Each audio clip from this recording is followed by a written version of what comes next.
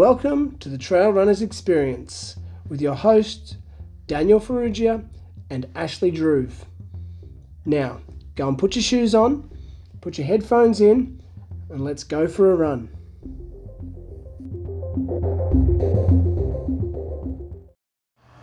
G'day Trail Runners, welcome to the Trail Runners Experience. I'm Daniel and I'm sitting here with Ashley Druve. How you going, mate? I'm going well. Very good.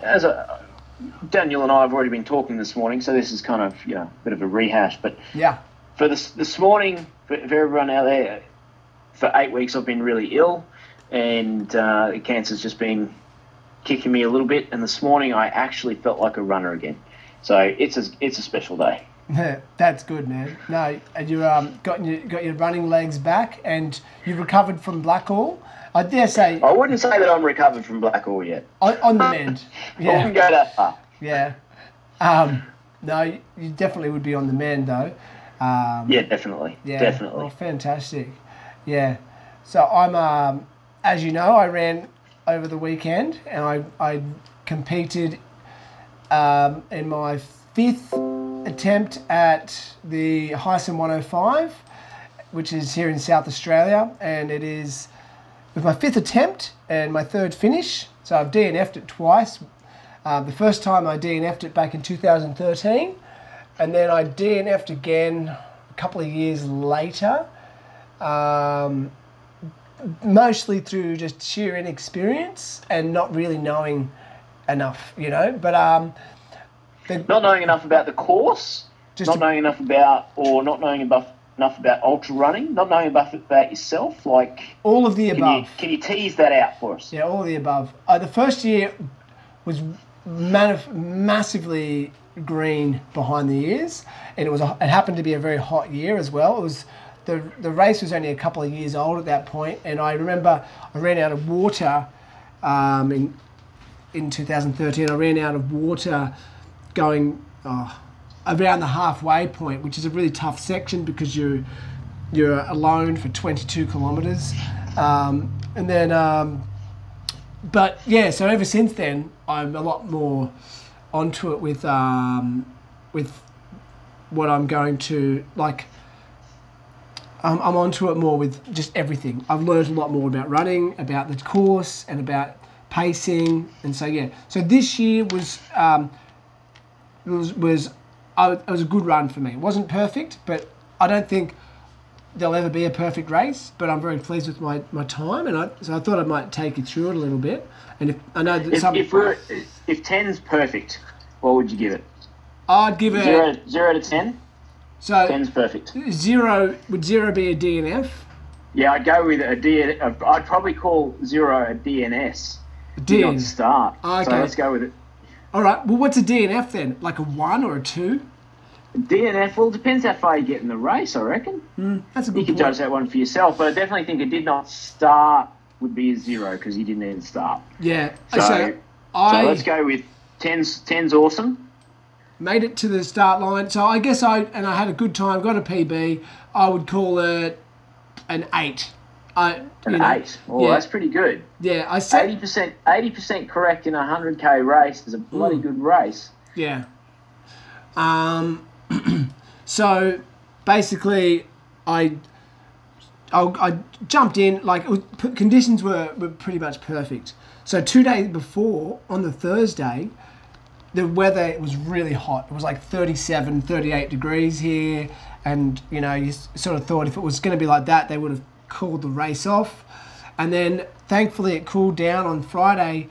It went from 38 down to about 15 degrees. Like, it was crazy, and it was raining and windy, and so didn't really want that either. Too cold, too wet.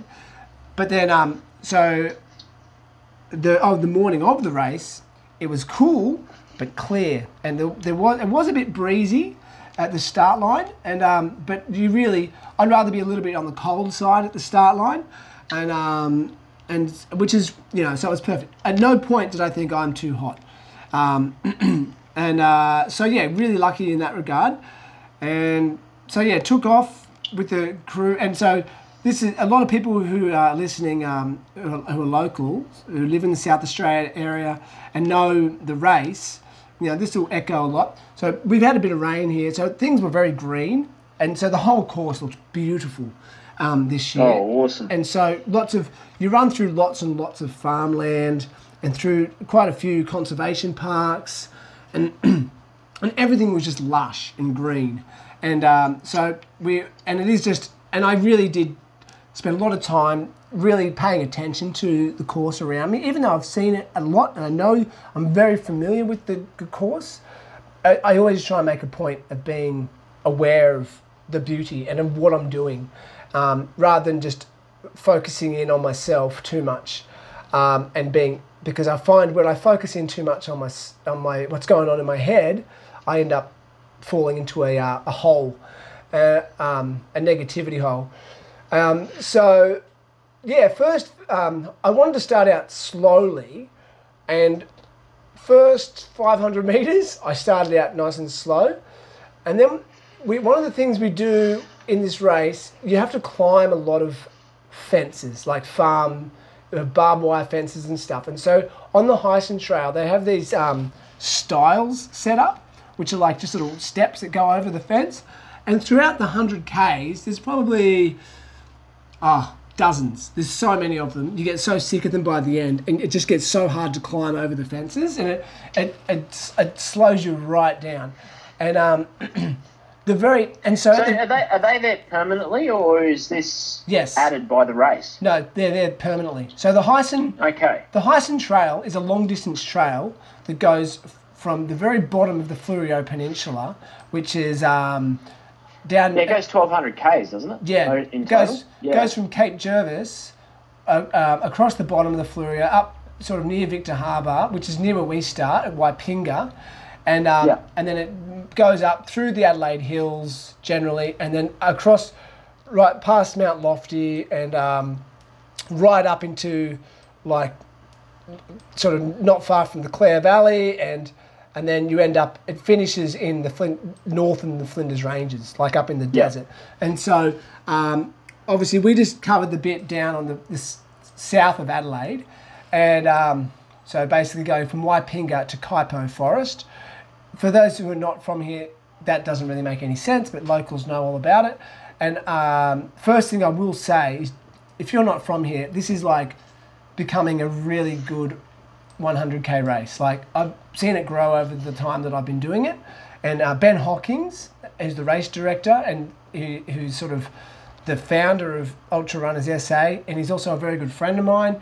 He puts his heart and soul into these races, and he goes. He was crook as a dog on the day. He could barely speak because and his wife is 38 weeks pregnant, and he was there and he just from well before sunrise, and to the very last runner came in. These race directors work hard, and then also the rest of the team, like Ben Pyman, pardon me, and Michelle Hanlon, and probably a bunch of names I'm going to forget, plus all the A Station volunteers. Everyone just works really hard at this race, and this year was the best year. So anyway, I took off really fast. I'm running along. I get to the first stile to step over the thing. So hang on. Yep. So you've completely broken your own rule already. Oh, so yes. You've taken off fast. Sorry, I didn't take off fast. I'm jumping ahead because my brain doesn't work yet, Ash. Come on, man. I'm still recovering. I think I may have got some brain damage. No, so I didn't take off fast. The first K, I felt very comfortable. First sort of 500 meters or so, I felt very comfortable. But there was a big pack of guys blocking the track in front. And then we came to the first stile, and climbing over it. And then you're waiting. You're standing there. And then I thought, there's going to be so much of this waiting. And so what I did, I thought, I'm just going to get myself some space. And I jumped, when I climbed over a stile, I just accelerated and I broke away. Yep. And I wanted to put a bit of space between me and the group, because I just got sick of... This is where local knowledge comes into its own. Yeah. And so and when I say I pushed hard, I felt great. which was a good feeling, you know, like I didn't feel like I was running threshold or anything. I was still conversational, but yes, I was running about 5-minute Ks in that first couple of kilometres, and you're running through paddocks already and through long grass, and the leader at that point I was in second place. So Andrew Hoff, who's a phenomenal runner, who I interviewed on the podcast a while back, he was already, after a kilometre, he was already a couple of 100 metres in front. And so, and then he disappeared and went on to break the course record. Broke Brendan Davies' course record, and I think he got 9 hours and 43 minutes, so which is phenomenal. And he's and I would dare say that Andrew's not even in the best shape of his life yet. And so he's just a good runner. But anyway, so I'm running, and probably about the first 10 kilometres, there's a fair climb at about kilometre 6 to 7, where you go up this long road, where it's a dirt road, and it's just a grinding uphill climb. And there was me and this other, this young bloke, we were running together, second and third for all of that, and we were just chatting, but we were just sort of holding a reasonable pace. And then we came down through the forest into Inman Valley, which is checkpoint 1, at about, that would be at about kilometre 16. And with a very quick turnaround, I filled up my bladder filled up, grabbed some food, said thank you to the volunteers, and then we were off again. And so from checkpoint 1 to the checkpoint 2 is your where it starts to get a little bit tough, you know. So there's only 5 checkpoints in the whole race, and so you've really got to be self-sufficient. And I was feeling really good at this point. I was just like, yep, loving it. Conditions are good, legs feel good, everything felt good. So I kept running a bit well, and then there's a fair grind as you're going up another hill, and you work your way on these road hills until you come to the first technical section, which is not until about kilometre 24, 24, maybe, 24, and you head into Maiponga Conservation Park, which is, so you're going from running on these dirt roads, it's very runnable, even though there's some climbing, to some of the most technical terrain you can get. And this is the part that breaks people really early. And this is actually where I had my first low point. So you go into Maiponga, the track... Okay, so just pause there for a second. Yep. What makes that section technical? Is it rocky? Is it steep? Does it twist and turn? Everything. What sort of technical is it? So the trail is very narrow in terms of, like, you've got those grass trees. They used to call them black boys or whatever. Oh, yes. Yeah. They're everywhere. And so you've got to sort of hold your arms out in front of you. Very rocky trail, and yet changing direction constantly, and then lots of ups and downs. Like, so 1 minute you'll be... Okay, so you can never get a consistent gait. Not even close. And if you look on my Strava, I went from running 5.5 minute Ks to 9 minute Ks to 11 minute Ks, and so I was really, it was hard to, but that was at the point where I was like, okay, you need to slow down here, Farrugia. You're pushing a little bit too hard too early. And there's a couple of real steep lung-busting climbs there. So you're going up like a 40% gradient, but it's only for probably 20 or 30 meters, but there's lots of little climbs like that. So it's almost hands and knees kind of stuff, you know, like, and it's very easy to get lost in that section. And I know for a fact that a lot of people did get lost, because there's just trails going off in every conceivable direction into the scrub.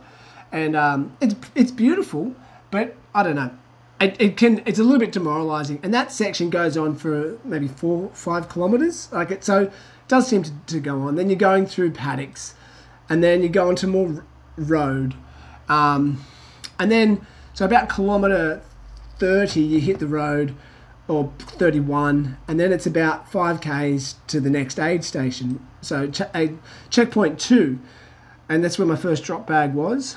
So I got there feeling not fantastic, but not terrible. Like, I was all right. And I remember coming through there in about 3.5 hours, which was, I was happy with the time that I was there, even though I had slowed up a little bit, but I was still passing. Because there was a group of people that started at 6 o'clock. So the slower wave started at 6 a.m. and the faster wave started at 7 a.m. And so at that point, I'd caught a few of the 6 o'clock wave people and always saying hello along the way through. I saw shout out to Dion, who is one of the ladies I used to coach, who completed Heisen 105 last year. And she is an absolute legend. And I coached her through that last year. And she gave me a big hug at Checkpoint 2, which is really just, it just really lifted my spirits. So Checkpoint 2, grabbed my bag, my drop bag, and stuffed in lots of food, because the next section from Checkpoint 2 to 3 is what I call the death zone. So it's basically, it's the hardest section for multiple reasons. It's 22 kilometers between aid stations. It's got more really technical climbing, and it's the most exposed section of the course as well. So we went through that, and I thought, okay, if I can get through this next 22 kilometers in about 3 hours, I'll be happy. So anyway, going into what is called just after the aid station, you go into Yulti Conservation Park, which I always say is like deja vu. The trails feel exactly like the previous conservation park, really rocky and twisty and up and down and just like impossible to get a rhythm going. And so that goes from about kilometre 37 or 30, maybe 36 to, it goes for 3 or 4 kilometres. I pulled out some pretty slow kilometres through there, but I was feeling a bit negative in that point, and I thought, this is where I need to just back off a little, take the pressure off myself, and just acknowledge that it's going to be slow no matter what I do. And so I slowed down, ate, and I thought, when I get out on the runnable sections, I'm going to run. And that's what I did. And by the time you get out to about kilometre 40, you can sort of run a bit more. You're running through these paddocks though, where the grass is so long. Like I'm talking up around past my waist. You're running through these farms. Oh, yuck. And legs get really itchy. You can't see the ground. And so you're running and you don't know whether you're stepping in a hole and it's like, because it's where the cows have been, it's really uneven. So that's technical in a different way, but I managed to get through there without twisting my ankle too badly. And I got to about kilometre 45 and I'm coming up on this road and I saw lots of cars coming around. You're on this country road. And then I remembered that the race has changed this year and they now have a 60 kilometre and 37. And I was coming up on the very start of the 60 kilometre race, literally as they were about to start. And so perfect. I came in at the back. And I was about 50 metres from the start line and I heard a 3, 2, 1. And then they all started running. And so for the next few Ks, I had people to run with, which was fantastic, It was a real lift. And I think it made the race so much better, having it finished that way. And you run across the Hindmarsh Tiers, which is sort of, you're just exposed and the road, it's kind of endless. Paddocks, and I'd say this is, like I say, it's the death zone. On the hot days, it's really hard to get through this section. And then I was feeling all right, and then I thought, I'll smash some gels, and I've been drinking my Infinite fairly, like being a good boy, making sure I was staying on top of my nutrition and my hydration, and I had, and then you get to about kilometre 53, and you're at the top of this road called Woodcombe Road, and it's a 4 kilometre downhill on bitumen and dirt road, all the way down to the aid station. So it's a real relief. You get there, and it's not too steep that it hurts, but steep enough that you can get a nice roll on. And I think, what did I do? I was managed to get onto a decent pace through there. So my goal was every time I was on a runnable section was to try and get into the low 6 minutes per kilometre, and on that section I got down under 6 minute Ks and just started to feel good again. Came into the aid station feeling great, thinking I've only got a marathon to go now, and I got there in 6.5 hours. So basically that's 22K section took me 3 hours. Like challenging section. You're an ultra runner when you say I've only got a marathon to go now. Yeah, exactly. I know. Oh look, don't worry. Part of me was like, oh, I've got a marathon to go. That sucks. But then I was like, no, don't let that thought. It's only a marathon. Yeah, it's only a marathon, and but yeah, and at that point, you're starting to cross paths with more people, and it was and then so I grabbed another drop bag with some more food in it. And there's about 18 kilometres to checkpoint 4. And at checkpoint 4, my buddy runner was coming on to join me for the last sort of 27 odd Ks. That was Aaron Colbatch. And Aaron, it was great. So I sort of pushed through to checkpoint 4. And you go through this section. It's my favourite part of the whole race. Even though about kilometre 70 or the high 60s, you're going up through, what's it called? Mount Magnificent and into the Finnis Conservation Park, and it's just so pretty through there. Like it's farmland, and there's these beautiful farmhouses nestled in amongst these like really spectacular rolling green hills. It is, and they're kind of rocky, but they're also really green. It's just lovely, and I really focused on observing that, but also I focused on again, anytime I could run, I would run. I'd hit the hills. If it was a hill, if I was walking, I was power hiking. Like I just wanted to keep my legs moving. And so I was managing to power hike at under 10 minutes per kilometre, which I was happy with. So not nice work. Yeah, pretty quick. There were people quicker than me at that, but and at this point I'd fallen back a few places, but I sort of was focusing more on what I was doing and not worrying too much about the race itself, and just worrying about my own race. And then so I get to checkpoint 4, which was glorious, and for the first time I thought I'm going to have a little sit down at checkpoint 4 for a few minutes, and that was my little reward for being very efficient through the previous aid stations. So at this point you're at 77 kilometres, so you've really sort of broken its back. And I saw my buddy Aaron, and it just reinvigorated me. And it was funny though, my brain was getting a bit muddled, as it is kind of now, and I went to take something out of my pack. It was the first time I'd taken my pack off as well. I took my pack off briefly, I took something out, and I just somehow everything fell out of my pack, and like I just had my shit everywhere.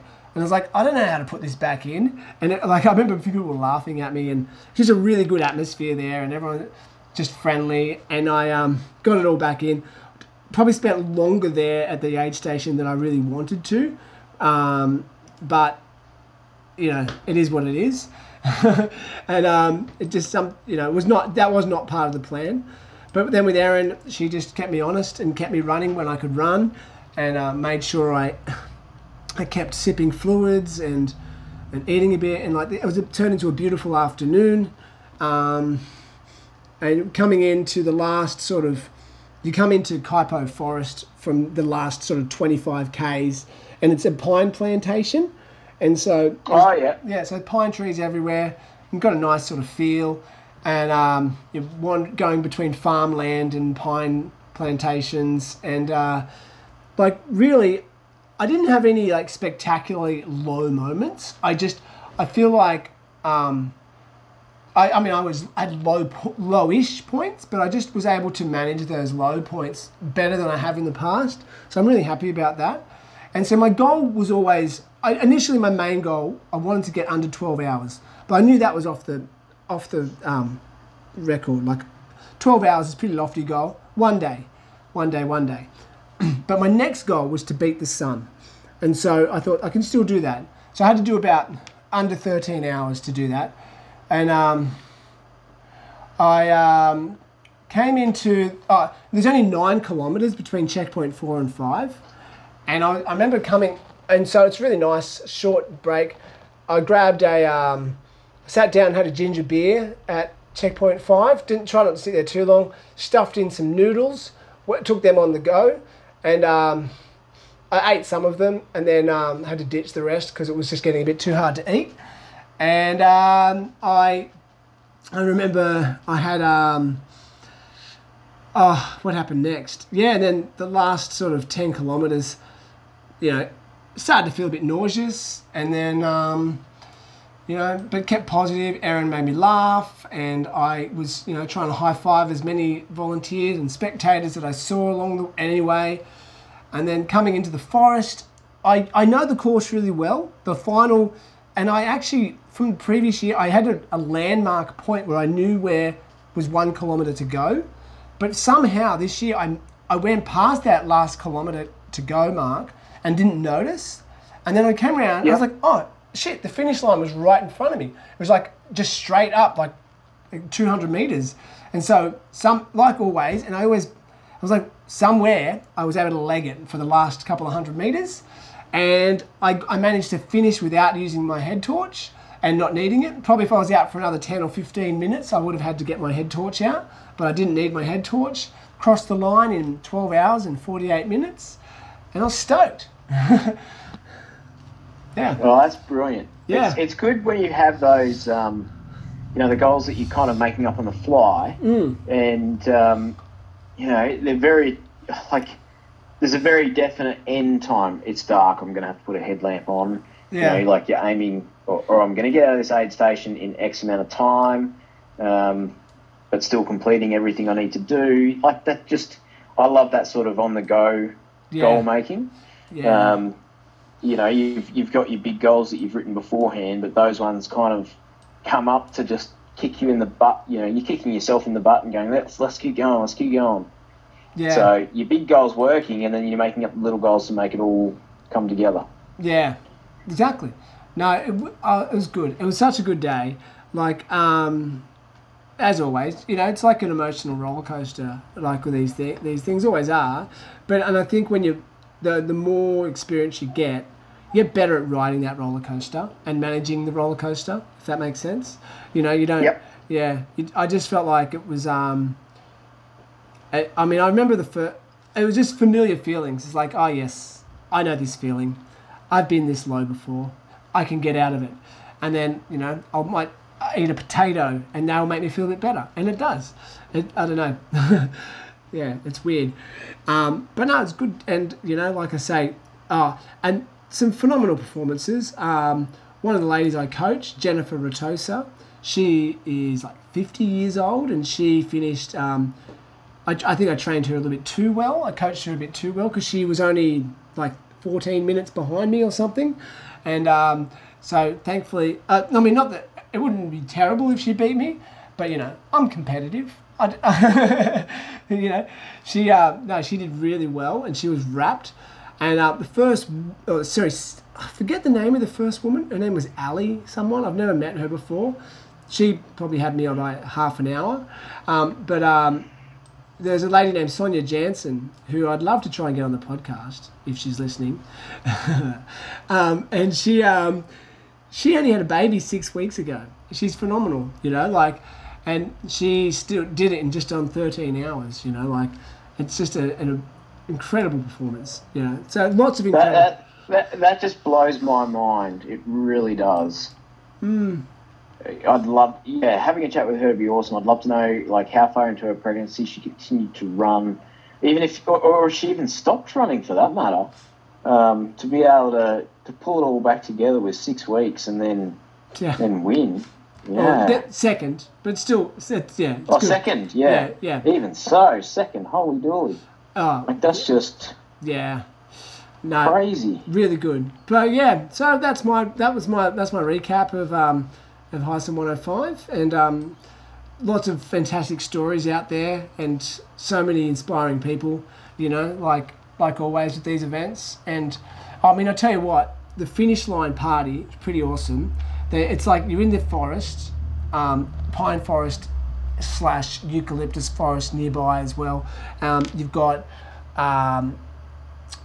you come up this sort of avenue of trees to the finish line, and there's these big raging bonfires going. You've got music pumping, just a really good vibe at the finish line. And I just it's got the finish line, and there's like lounges set up everywhere. It's like, if I wasn't so exhausted, I would have been able to participate a lot more. I mean, I collapsed on the lounge for a bit, and then I went and slept in my car. But it was it's worth it just for the finish line party. Yeah. Yep. Yeah, man. So that's it. Awesome. Yeah. Well done. Cheers, Kicked it. buddy. Yeah, that's another one down. And now I just got to recover.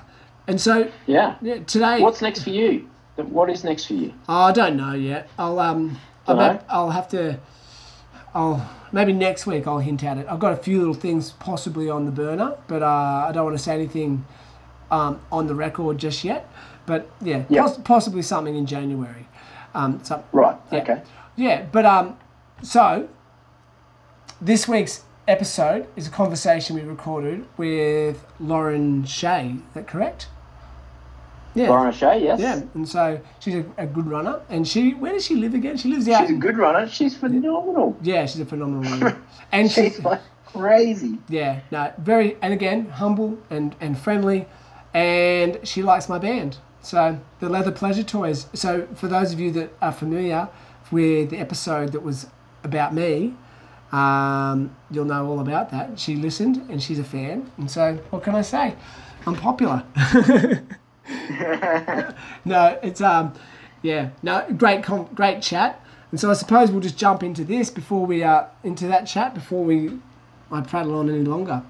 But yeah, so Awesome. yeah, man, we'll touch base again in the next episode. Excellent. Okay. All right, let's get into it. Cheers. Hey, trail runners.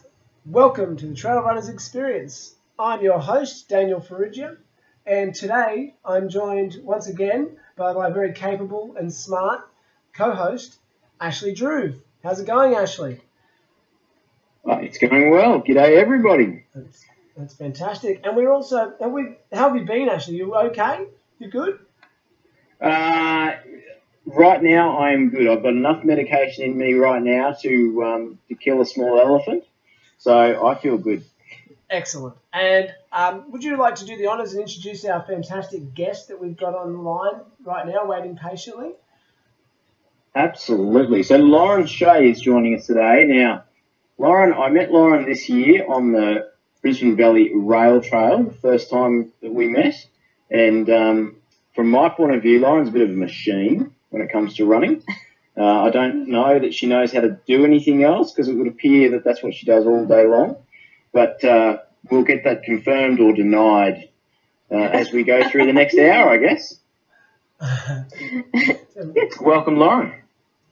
Thank you very much. Pleasure to be here. It's fantastic. And so, Lauren, you're joining us from Brisbane, is that correct?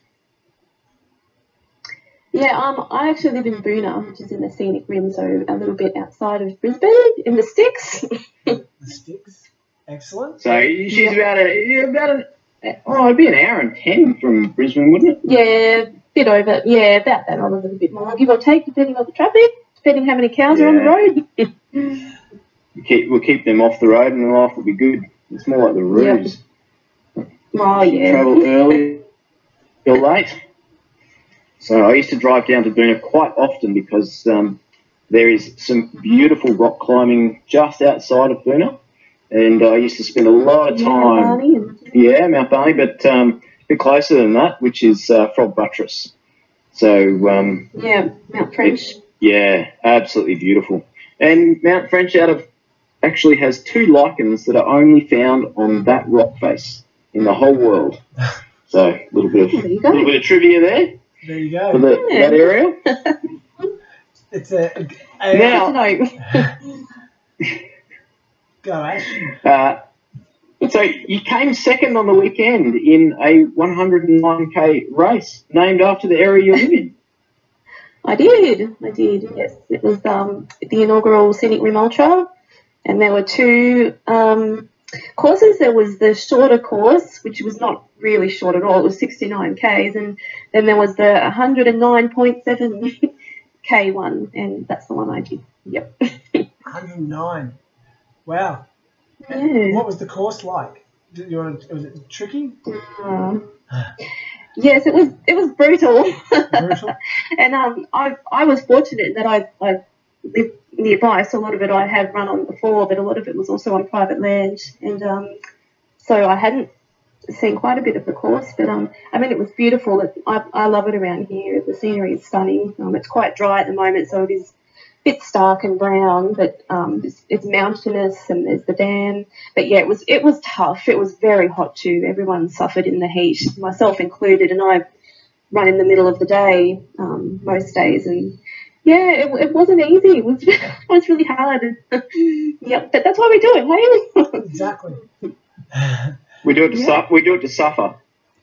Well, yep. And the worse the conditions, the better the suffering.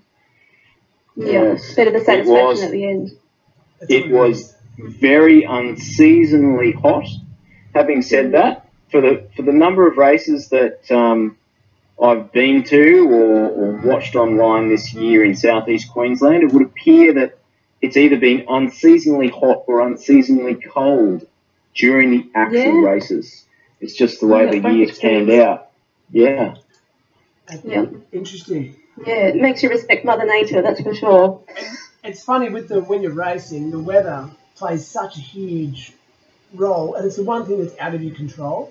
So how do you cope with unfavourable conditions? Like, you got a certain mindset that you take into it, or do you just try and train in all conditions? Well, I train a lot in the heat because it gets very cold here in the scenic rim during winter, and it's actually quite cold still here at night and in the morning. But during the day, it can get very warm, especially in summer. I can only run after I drop my daughter off at school. I have my own business and work from home, so normally I get up super early, do some work, drop daughter off at school, then go for my run after 9. And so it's really hot. But even so, the weekend was just so hot. But I guess I just know to really take it easy. I just dialed it back. I kind of knew what I was in for heat-wise. It's not to say I didn't feel it.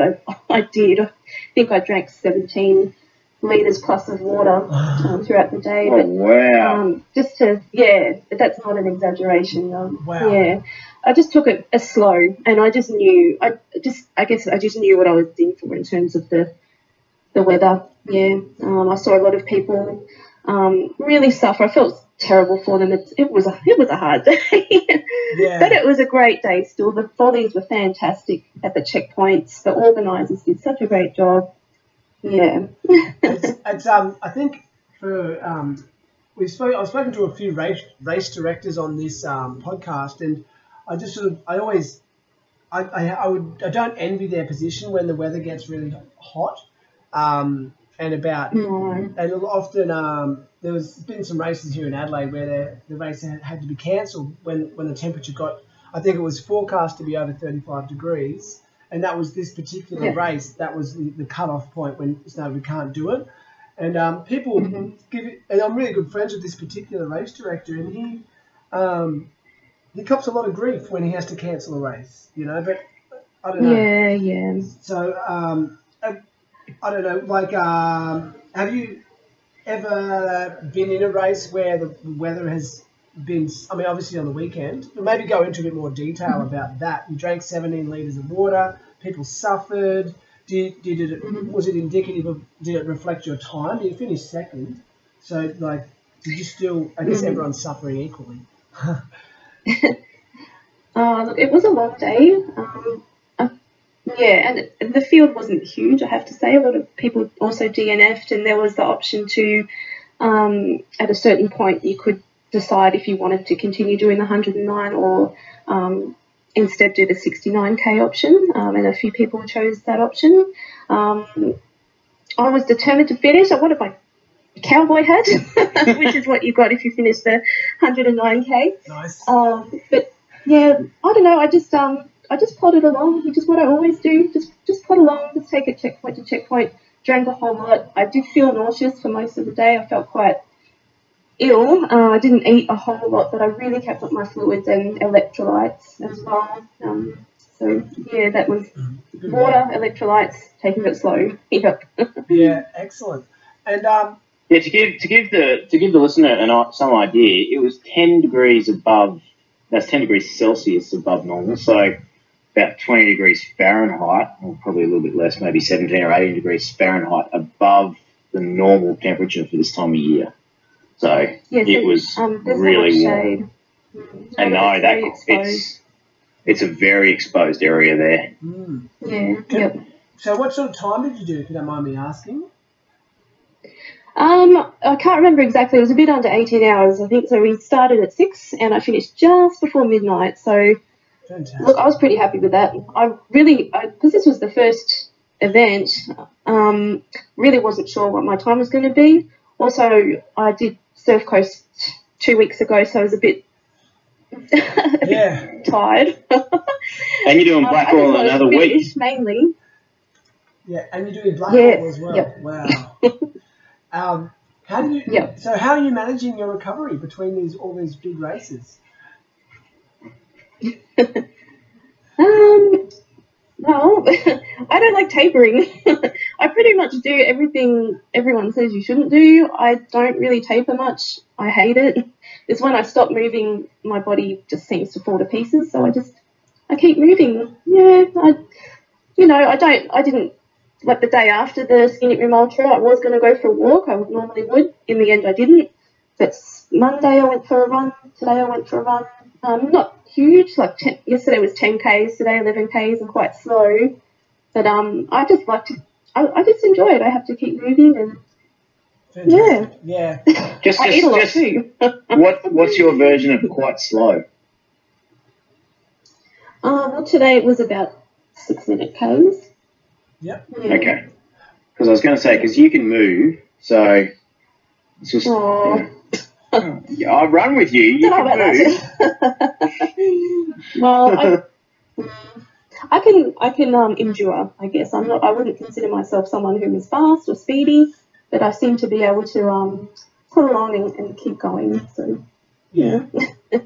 And so now, just before, Ash was telling me that you do like quite a lot of mileage, and you knock out quite a bit of mileage when your daughter's at school. And so what sort of mileage are you doing every week, like on average?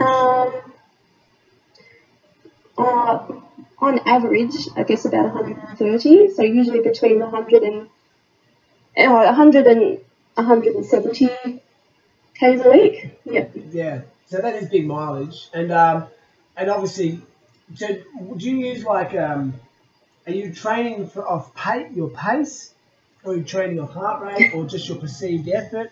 Do you just do things by feel a lot, or like, do you know what I mean? Like, Yeah, mainly feel. yeah. I don't have a coach. I have never had a coach. I do things by feel, I guess. I don't have a plan as such. I know generally what I need to do, like, a long run, you need to take it easy, do a few interval sessions a week, but I don't ever have a set plan of this is what I'm doing each week. I can't really either because life is hectic. I just have to fit it around my daughter and my work as best as I can.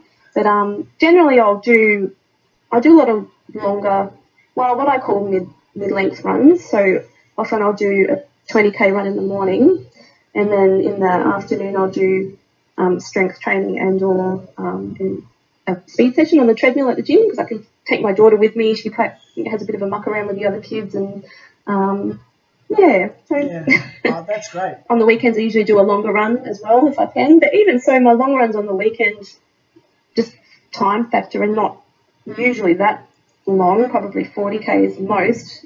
That's long. I would call not that often long. even that long. Yeah. Yeah. And so, like, let's go back in time. Take us back to where your running career sort of took off. When you first got into running and running long distances like you are now. So where did that come to start? Well, I'm 37 now, but I started running, I guess, around 24. I was 24, 23, something like that. And it was I went to the gym.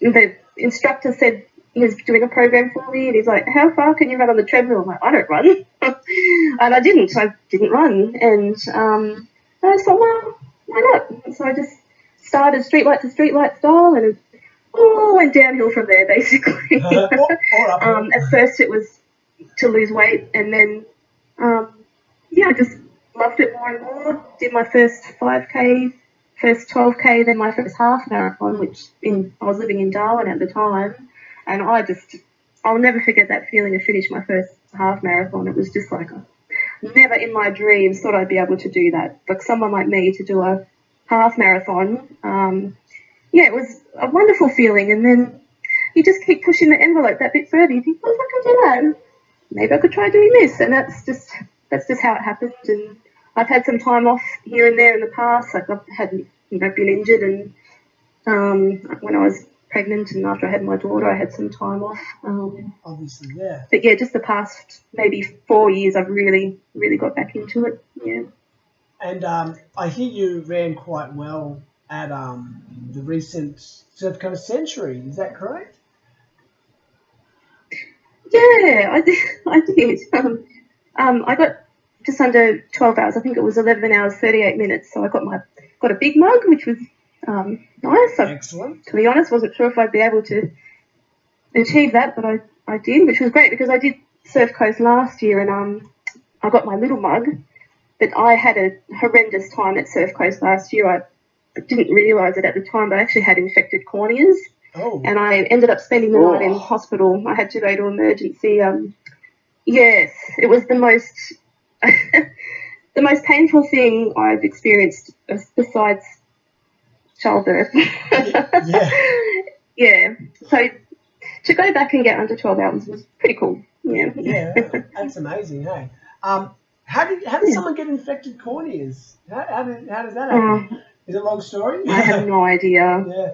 I don't know how I got infected corneas. I knew something was wrong. I thought at first it was conjunctivitis, but then it became apparent it was worse than that. And I knew it didn't start, but then I thought, well, if I could just make it to checkpoint 2, a DNF is better than a DNS. And then I got to checkpoint 2, I'm like, oh, there's a few going. And it was a long day that is a huge blur in my mind. I don't remember it very well because I could barely see, for one thing, and I was in a lot of pain, and apparently the weather was terrible, but that just didn't register with me at all because I had other things on my mind. But wow, finished. So yep, do you feel like a race? 16 hours. Do you feel like a race like that, where something is pretty catastrophically wrong, and where you battle through? Do you feel like those races are worth forgetting, or really holding close and remembering because you battled through? I think everyone can relate to going through something similar to that. What do you think? I think they're really important. It's not something I want to go through again, but I still appreciate the experience because I learned a lot about myself, I suppose. And when the going gets tough in other races, you think back to that and you think, oh, is it as bad as that? No. Keep going. Yeah. It teaches you how deep you can go. That's right. When you think you've got nothing left, you've usually got something left. Yeah. Amazing. So that's really good. And so now we interviewed someone who you know fairly well. Fairly recently we interviewed this bloke by the name of Carl Forsey. How do you know Carl? A little bit. Yes, Carl is my partner. Oh, there you go. waited for a while to drop that one in, didn't we? Did. And so do you discuss anything other than running? We do. I mean, running is a big topic of conversation, but no, we do, believe it or not, do other things and have other interests. But yeah, for sure, running is a passion for both of us, and we do talk about it a lot. We see things a little bit differently sometimes. I'm a bit more, I think, laid back about things, whereas Carl can be very focused, which is fantastic. yeah, great how he can have a goal and just put it out there. Whereas if I have a goal, I'm a bit more guarded about it. I'm not ready to put it out there, but he'll put it out there and he'll achieve it. And yeah, he's a great runner. Yeah. Yeah, he's definitely a good runner. That's Yeah. for sure. Yeah. Both of you are. Yeah. So I want you to run through all of your races this year because just like I've raced not with you, but I've run with you. And Yep. we've run different events at the same main event. And it would appear that I've taken weekends off and you've raced every weekend. That's how it seems to me. So, and it seems like 100 Ks plus every weekend. So run us through your year of racing. Well, not quite every weekend, but yeah, I'm not a fan of taking time off. I just, as I said, the wheels just fall off when I do that. But I did Tarawera Miler in February this year. I did that with Carl, and I did the Brisbane Valley Royal Trail Miler this year, which I did last year. And last year, I actually collapsed a few hundred meters from the finish. My body went into shock. But I made it to the end with 20 minutes to spare. So I made it, I think, in 29 hours, 40 minutes. And this year I finished third female in just over 21 hours. Wow. So I learned a lot from last year. I was going to do Coastal High this year, but it got cancelled. So I did my own Boona High, 50 around Boona, the same day. Surf Coast Century and Scenic Rim Ultra and a couple of other smaller runs as well. I've done the Scenic Rim Trail Running Series, most of that this year. And yeah. So you've done about 1,000 Ks of racing this year. Oh, I'm not good at maths, if you say so, Ashley. That's about what you've done. That's a lot. You're adding it up, and it's a lot of racing. Yeah. Yeah. I go on Run Down Under. I'm a fan of that. I'm not a fan of Strava. I'm on Strava, but only to make it easier to get my runs onto Run Down Under. And I've, on the weekend, just clocked over 5,000 Ks for the year. Oh, wow. Nice. That's a lot more than me. It's about double of what I've done. Yeah. It's more than me too. I've clocked up 4,400. Well, that's not far behind me, actually. That's great. No, that's really clocking it. I haven't done anything in the last 6 days. I think I've done 10K. It's just everything's okay. far, but Yeah. we'll fix that ready for Blackall hopefully on Thursday. Yeah, how are you feeling about Blackall? Well, at the moment, I had a chat with. Well, we had a family discussion about it yesterday or the day before, and so we just went through cut-off times. And my wife said to me, 5Ks an hour, you can walk that, for crying out loud. And so that put the at the time I wasn't feeling very motivated, and sometimes I think that my wife doesn't like my running, and then every so often she says something like that, like just pull your finger out and do the work. So so it was actually very good. It was motivational, and although I didn't have a very good night last night, I did run yesterday, and I'll probably run tonight with how I feel right now. So it will be 23 hours instead of what I would have originally liked, but I think I'll get there. Right now, that's my thought anyway. Okay. There's nothing wrong with 23 hours. It's still covering that distance, and it's an amazing feat. Yeah. Yes, it should be fun. Should be fun.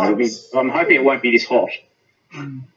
Yeah, well, I'm hoping it doesn't pour with rain, because a couple of years ago it rained all day, and that was not fun. I wish I liked running in the rain. I don't at all. It destroys your feet, doesn't it? Over a whole day, my feet cop it. What is your hope for Blackall? Same. For yourself? What do you hope to achieve in Blackall this year? Honestly, just to finish this year. With the past few weeks, I don't have a time goal in mind. Just finish it and hopefully enjoy it. That's good. A good goal. Because at Surf Coast, I normally don't get caught up in finishing times and stuff, but I guess I did a bit this year, and I did push it. But I have to say, I didn't enjoy it because I was so focused on my time and my pace and looking at my watch. I would rather be slower and enjoy it more. So yeah, I'm hoping just to have a bit of fun. Yeah. Catch up with people and finish in one piece. It's funny how, I mean, I'm guilty of this massively. I mean, I'm a running coach, and also, I mean, as everyone who listens to the podcast knows, and we get so fixated on running for a certain time, a finish time. Yeah. And I had a client say to me once during a speed session, and she quite often doesn't like to train with a watch on at all, and not even like your $10 digital watch. And she said she wishes that there was a watch that didn't measure your time but measured your enjoyment. Like, so you had a special, you know, if only we had a way of measuring like other metrics for our run. And so it'd be good, you know, you get to a point and your little watch says that you're enjoying yourself, you know, like, do you need a watch for that? But because I get fixated on hitting time goals for certain training sessions and making sure, hitting heart rate goals and, you know, all that stuff. And so I think that you would probably, you seem like the kind of person who would like to buy a watch that measures your enjoyment and not your time. Well, I'm not a huge gadget person, but I don't think I could run without a watch. I do like to see how far I've gone, but I just enjoy the process. I like running, and the figures don't excite me so much, the statistics and all of that. I often forget my times. I have to ask Carl all the time. Someone will ask me what my finishing time was. What was it? And he'll tell me. Do you have a favourite run, whether it be a race or a particular training run that you do, or is there something that you enjoy the most?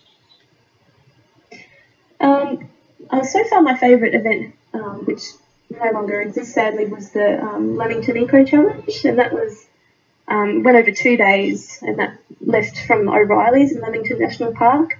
And it was, there were a couple of different course options, but the one I did for 2 years was the double marathon. So marathon one day, get up the next day, do it again. And that was a tough run, but it was such a friendly and grassroots event, and I just had so much fun. Yeah. I thought that was still on.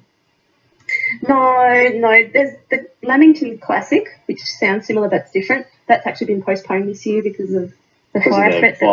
Yeah, Lamington Eco Challenge was run by Gonya Adventures. They still do other events, just not that one anymore. It hasn't been run for the past couple of years. Yeah. Wow. Do you have like a dream race that you would like to go and do? I'm really hoping to do Run Larapinta next year. I think I haven't done the closest thing I've done to a stage race is that Lamington Eco Challenge, but the idea of a stage race really appeals to me, just to get up each day and you know, try and do something epic again. And I've never run anywhere like that before. It just looks fun. I think that would be great. Yeah, I've heard amazing things about Run Larapinta, and I know a few people who've done it, and I hear it's quite pricey, but like those sorts of events have to be pricey to enter because I think logistically there's a lot going on for the races. That's right. organisers. But we have a race that I like, South Australia's version of Run Larapinta. It's not a stage race, but we have the Hubert 100 down in the Flinders Ranges around.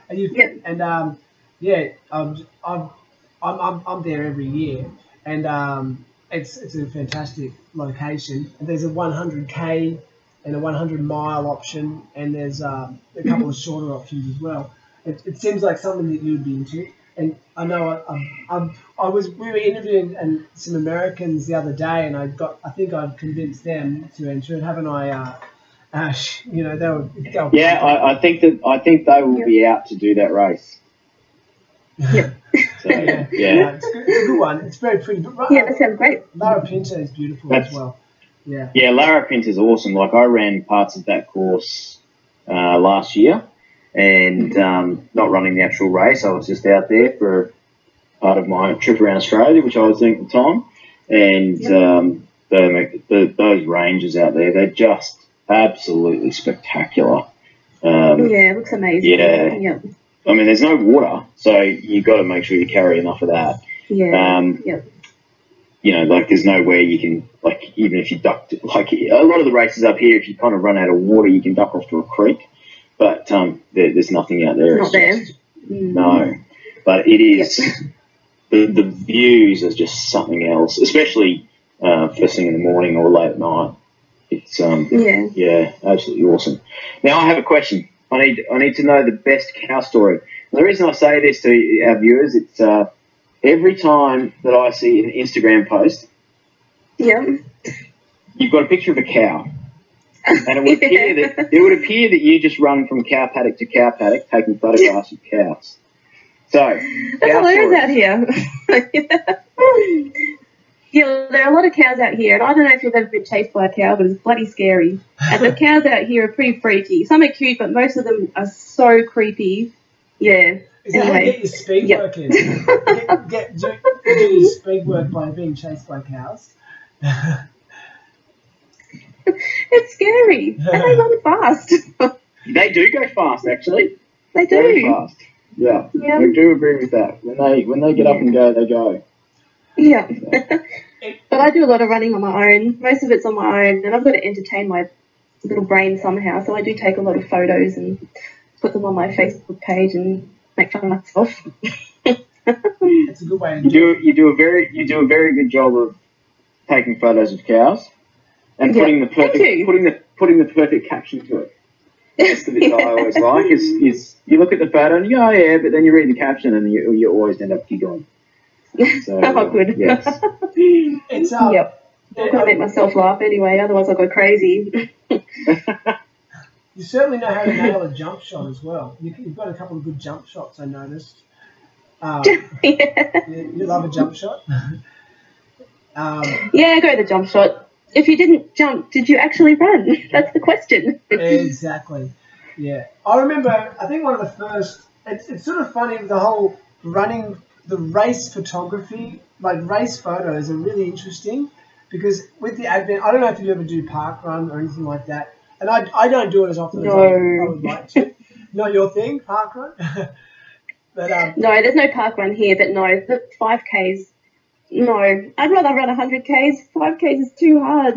Yeah, it's stressful. But it's a good community environment, you know, it's fun. Yeah. But there's always photos of park run. And I feel like since park run photos have just, like, it's just every Saturday you get like an abundance of all my running friends are posting pictures of their parkrun photos.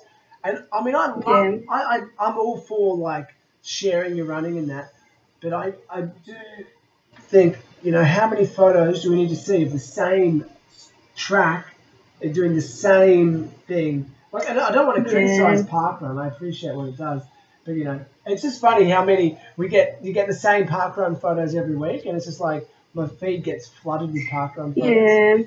Yeah. It's I don't know. I think you just got to try and have a bit of fun, and if that means doing silly jump shot photos or, you know, whatever kind of photos, well, why not? Fair point. I like it. So I have another question about your training. So you spend a fair bit of time. So what I know about you, you run by feel. You don't really taper, but and you somewhere along the line you recover. I don't know how. So you've obviously got a bit of a natural disposition, or maybe it's just from years of running that you've built up a pretty decent base. But do you ever have any major troubles with injuries? No, I think just over the years I've managed to beat my body into submission. It just does what it's told. But I might not have been running ultras for 13 years or whatever, but I've been still running for a long time, and I think that counts for something. And I do strength training as well, which for me, everyone's different. Excellent. A lot of runners don't do it, and they seem to get by fine. But strength training really works for me, and helps me with my endurance. Maybe I am a bit lucky in a way that I can recover quickly, but I tend to think not. I don't think it's luck. I think it's just persistence and just the cumulative effect of many years of moving. Yeah. I'm lucky I don't really get major injuries. I have had hip adductor tendonitis in the past. That was a number of years ago now, and I couldn't run for the good part of a year, and that was awful. I do have shin splints. I pretty much always have them, but that's a pain I've managed to make peace with. I can handle it. Yeah. That's about it, though. I mean, after a long run, like on the weekend, I do get sore the next day, obviously. I don't walk, the best, but I do bounce back pretty quickly. But again, I attribute that to making myself move again quickly. If I sit down, if I don't do anything for a few days, I feel terrible. I've got to keep moving. That sounds like it's interesting advice. Yeah, like the sort of the active recovery approach, I think is good. Yes. Yeah. So well, I'm really glad that you don't have a major problem with injury. I think it's sort of testament, I think, to just you running by feel and not. Sometimes you're probably better at listening to your body than a lot of other athletes, myself included. Sometimes. Yeah. I mean, I've had a few. I don't get injured a lot. I'm a bit like you, but I have had a couple of injuries this year, which is been a little bit frustrating. But so fantastic. So another thing that I wanted to bring up with you is, sorry, Ash, I jumped in again. That's all right. So just recently here in Adelaide, we had the 6-day race. So the Adelaide 6-day, the only one in the country. And I spent a fair bit of time down there because it's very close to where I live. And phenomenal, like these guys. So they run a 1.4 kilometre loop around this park, which goes past a nice little lake. And they do it for 6 days. And it was and it got quite warm. We had the first couple of days was windy and cold, and then it got quite hot. And we had I think the winning distance in the end was a local guy named Darren Linney, who did 835 kilometres in 6 days. And that's mind-blowing. Yeah. It was mind-blowing, yeah. But there was some amazing performances right across the board, like Annabelle Hepworth, who I think is from Queensland. She was second outright, and is that Chris Ryan? Chris was there. She was the second lady. She did over 7. Yeah, okay. They both did over 7. She's amazing. Kilometres. Yeah, she is. I got to meet her. So you're friends with her, or you just know her through running? Yeah, I know Chris. She's phenomenal. I've met her a few times at different running things, and we've kept in touch over Facebook. I had the pleasure of seeing her finish the 200-mile event at BBRT this year, and I ran with her last year for a little bit during the BBRT miler. She was there when I had my moment at the end and helped me, and her parents also were there. They were fantastic, and Chris is just, she's the champion of champions. Yeah. Yeah. A quiet achiever. She just gets it done. Yeah. Well, she was fantastic. And I guess the reason why I brought up the 6-day is because is it something that you could see yourself ever having a go at, something like that? No. No? At this point, no. But Hard no. I've said no to things in the past and then done them. But at this point, the thought of running around a little track for that long, no. Yeah. No. No. How about you, Ash?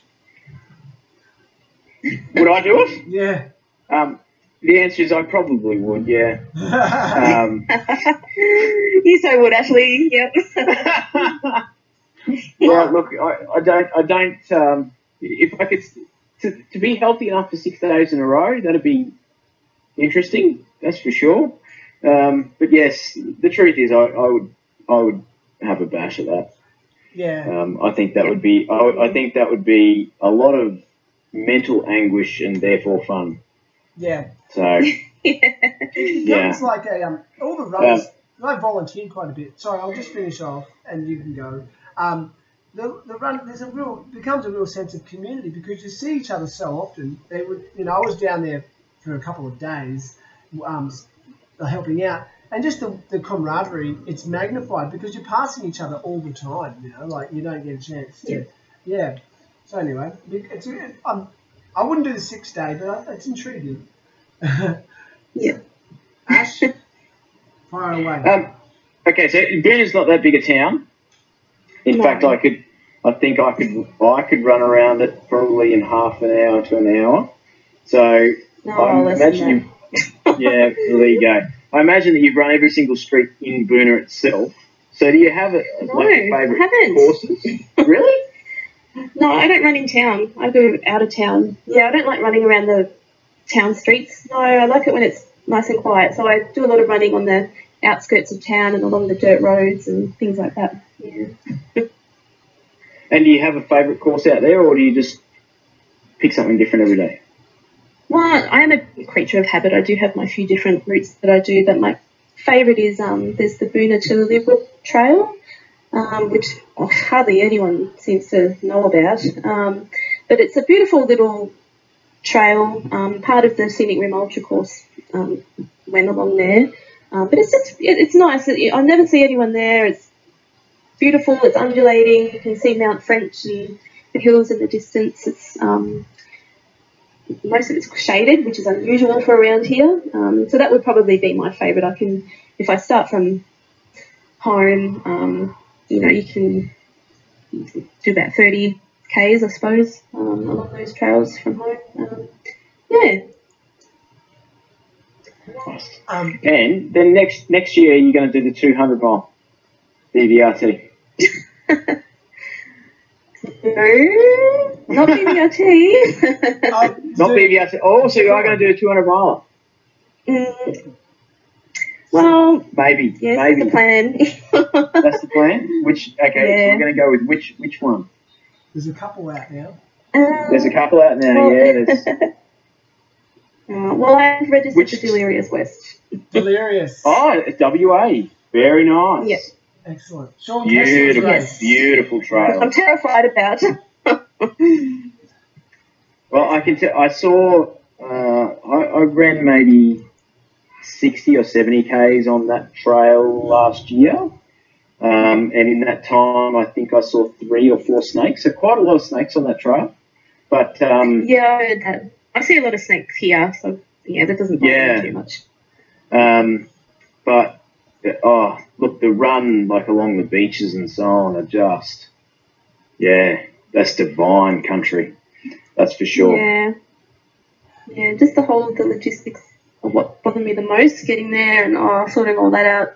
But yeah, we'll get there, and it'll be an experience, that's for sure.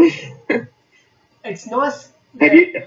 Sorry, Ash. Sorry, go, Daniel. No, you don't. You go. Oh, just being able to, with the logistics sides of these kinds of races, even like a 100k race, you've got getting to a location and making sure you've got all your drop bags and your mandatory gear and all that. So I can't even imagine it for a 200-mile race, especially because it's point to point as well, isn't it? So you So that would be a massive challenge. Yeah, it's point to point, and that hasn't worked out.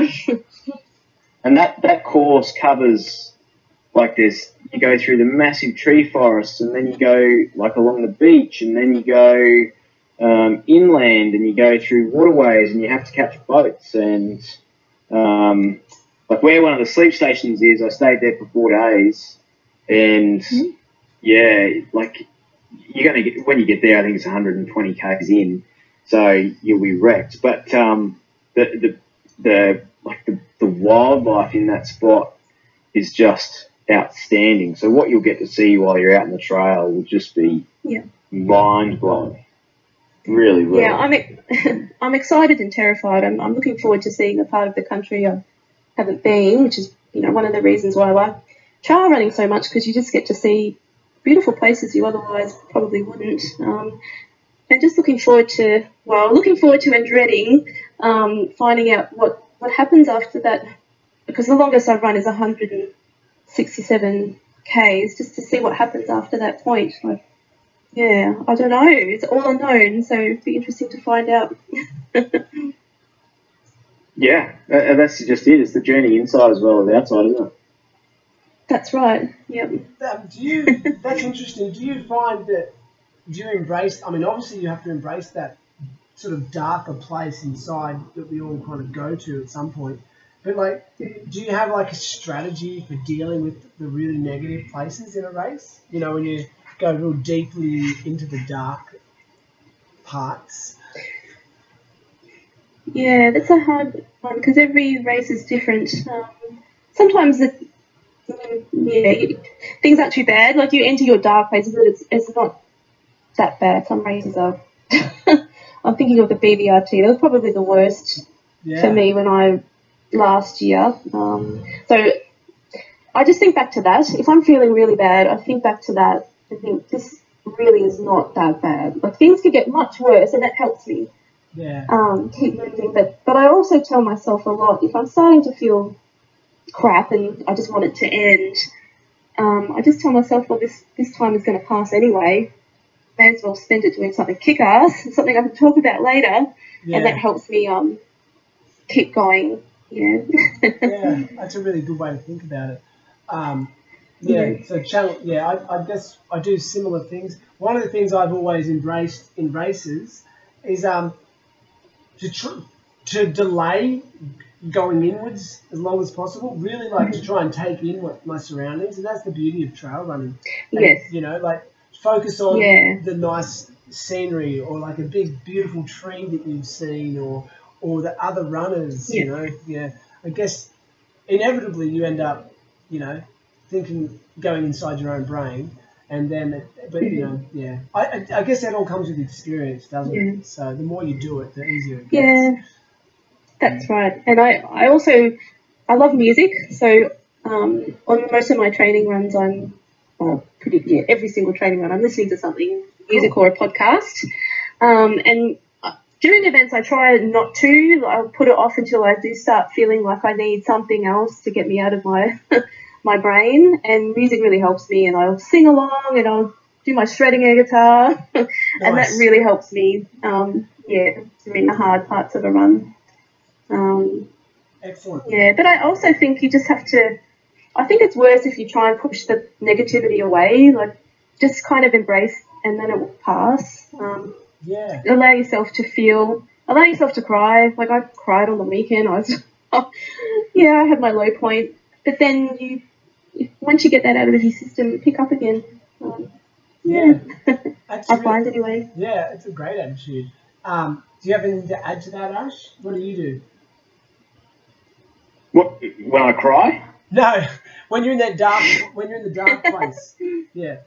It's interesting because what I was going to say there is, like when I go for a training run, I generally go for a training run to go in, unless I'm, you know, like out for a speed session or something, and then, you know, nothing happens. My brain's just blank. But like when I generally go for a run, that's the reason I like to go running, is to go inwards. But when I'm racing, you can spend far too much time going inwards, and so that's when I like to chat to, you know, someone else that I'm racing with. And like a hilly course is brilliant for that, because on a hill, apart from the elites, there ain't too many people who run them. So even though you're puffing up a hill, you can actually get, you know, a broken conversation going. And generally you'll pass, like once you 10 Ks into a race, generally then sitting with all the people that you're probably going to spend most of the rest of the race with. And so you get to know people pretty well. And so you can, you know, like they can pull you out and you can pull them out. And I remember my strongest memory ever was a guy that I was passing, and he was out of gels, and he didn't realise it. He asked if I could take a gel out. He'd got to the stage where he was so wrecked that the concept of taking his pack off and digging out a gel was too much.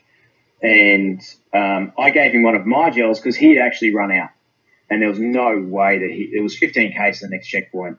And that, giving him my gel made me run faster than if I'd used the gel myself. Because you helped someone. And it helped him. And after the race, he came and thanked me and said, he would have never finished the race if it wasn't for that gel at that moment. That's awesome. And yeah, that's probably my favourite memory of racing, you know, in all my running. So yeah, that's my thoughts of going in and out, and that's what's so beautiful about an ultra. An ultra it's an entire life in one quick run, really. Everything gets jammed in there. You end up crying, you end up hurting, you end up falling, you end up cheering, you sing, you don't sing. Like, there's just everything in there, and that's why I love it. So,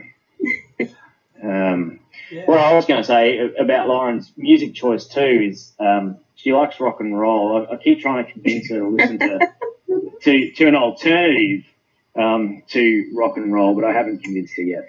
Well, I do like lots of different kinds of music, but I think you like the techno stuff, which I'm not such a big fan of, I have to say. It's called EDM. Okay, I don't even know what that stands for. I love music. I do like when I'm running. I like the techno. I also do listen to a lot of rock and roll, I've got to say, but I do like the techno. I do not like techno when, like going out or anything like that. I like it just for running. Yeah. So, interesting. What podcasts are you listening to on your runs at the moment? Anything that running related or not running related? There are a couple of running related ones I listen to. I actually listened to yours today, the podcast on you, Daniel. And I have to say, I was very impressed by your garage funk band, that song you played at the end of your episode. That's pretty cool. Classic. The Leather Pleasure Toys, that's right. Going back to when I was at university. Oh, that's hilarious. Of all the episodes, you listened to the one with me. I guess it's a good way to get to know me. It was, funny. Yeah. Oh, that's really nice. Yeah. That was a different life. Yeah. But, yeah. So what other ones have you listened to? I like the Humans of Ultra running, which Candace Burt does. Yeah. She organises like Tahoe 200 and Moab and that kind of stuff. And Moab's on this weekend. And Ultra Runner podcast. So they're both US-based ones though, but they're pretty much the only running ones. I like to listen to a bit of true crime and like docu-series. The whole range really. There's so many. Enjoy it because there's so much to choose from, and I know what you say, Ash, about you like to run to go inward, and I do too. Actually, that's why I listen to my music. Helps me do that, but I also like to listen to podcasts because I don't get to watch much TV at home. With a 6-year-old, she reigns the TV here. That's why you get to watch entertainment. ABC 23 all the time. All the time. Yeah. All the time. Yeah. That's classic. I think there's some people have got a real hard rule about never listening to music or podcasts when they run. But I sort of think, do whatever you want. Like, sometimes I'll go through a whole period, like weeks and weeks, where I won't listen to anything. And then I'll go through periods where I have to listen to something every time I go running. It gets me out the door. I have an approach sometimes, and it works as a good motivator. If I'm really struggling to find the energy to get out the door, I'll find a really good audio book or a really good podcast, and I'll say I'm only allowed to listen to it when I run. That's the only time. Yep. And so that way I go, I really want to listen to that podcast. I better go for a run. And then it gets me out the door. And then once I've started, it's great. Yeah, getting started is the hardest part half the time, So, but I mean, we live in a good time, an enlightened time, having all these, like, so many entertainment choices when we're out running.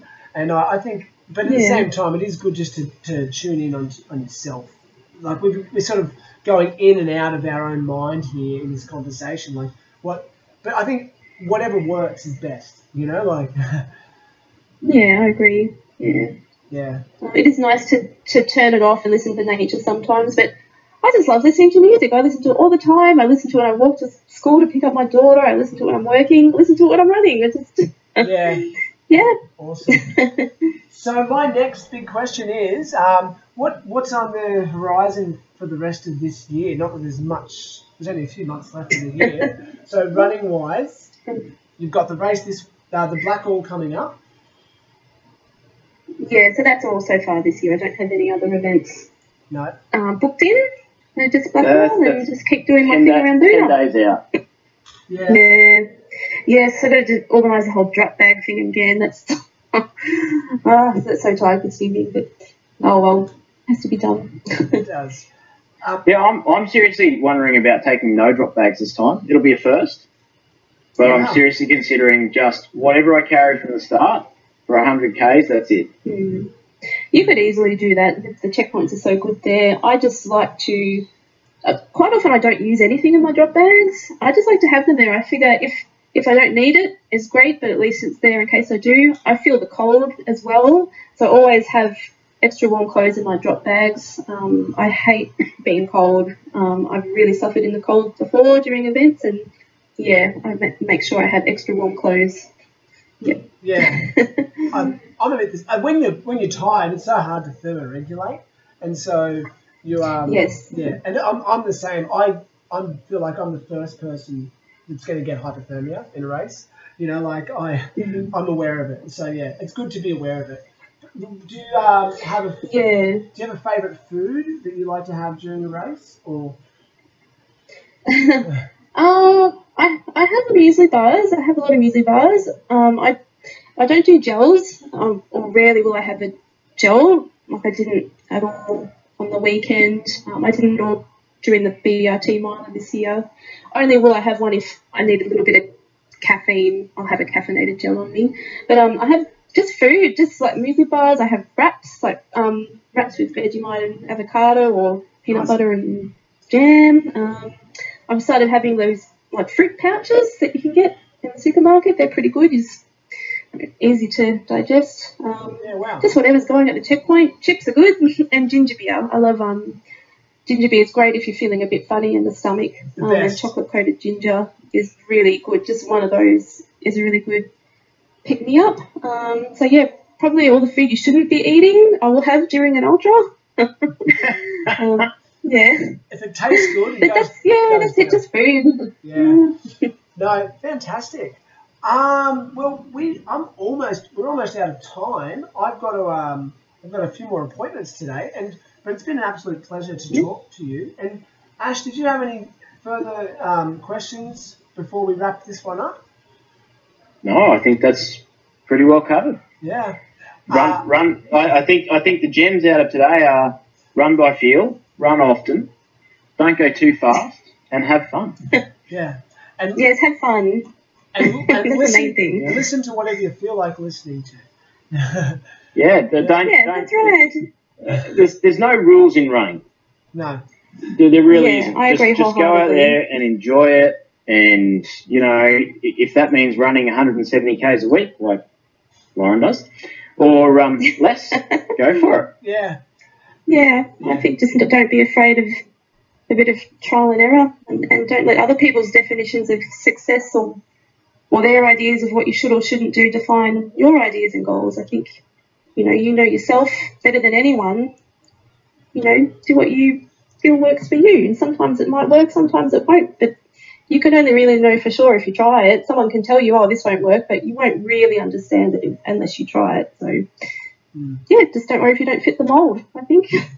Fantastic advice to finish Excellent on. advice. Yeah. Well, Lauren, that's a perfect spot to end the podcast. So, absolutely have an awesome run at Blackwell, and I hopefully Thank you. we cross paths again soon. We'll definitely keep you a friend of the podcast, and I would send you out a CD of my band if I found one. I'll dig around. Oh, that would be awesome. Yeah, I think I have a few copies lying around. It's very dated and very shit, I have to say. If you enjoyed it, it was a university band, but a bit of fun. All right. Yeah. Thank you so much. Awesome. Well, thank you so much. Yeah, thank Yeah, you. looking forward to seeing you, Ash, at Blackwell too. Yes, Yeah. absolutely the Yeah. same. All right. All All right. be at the Thank back. you very much, guys. See you, Lauren. Oh, I'll be there too. Party at the back. Party at the back. Yeah, absolutely. Awesome. All right. Thank you.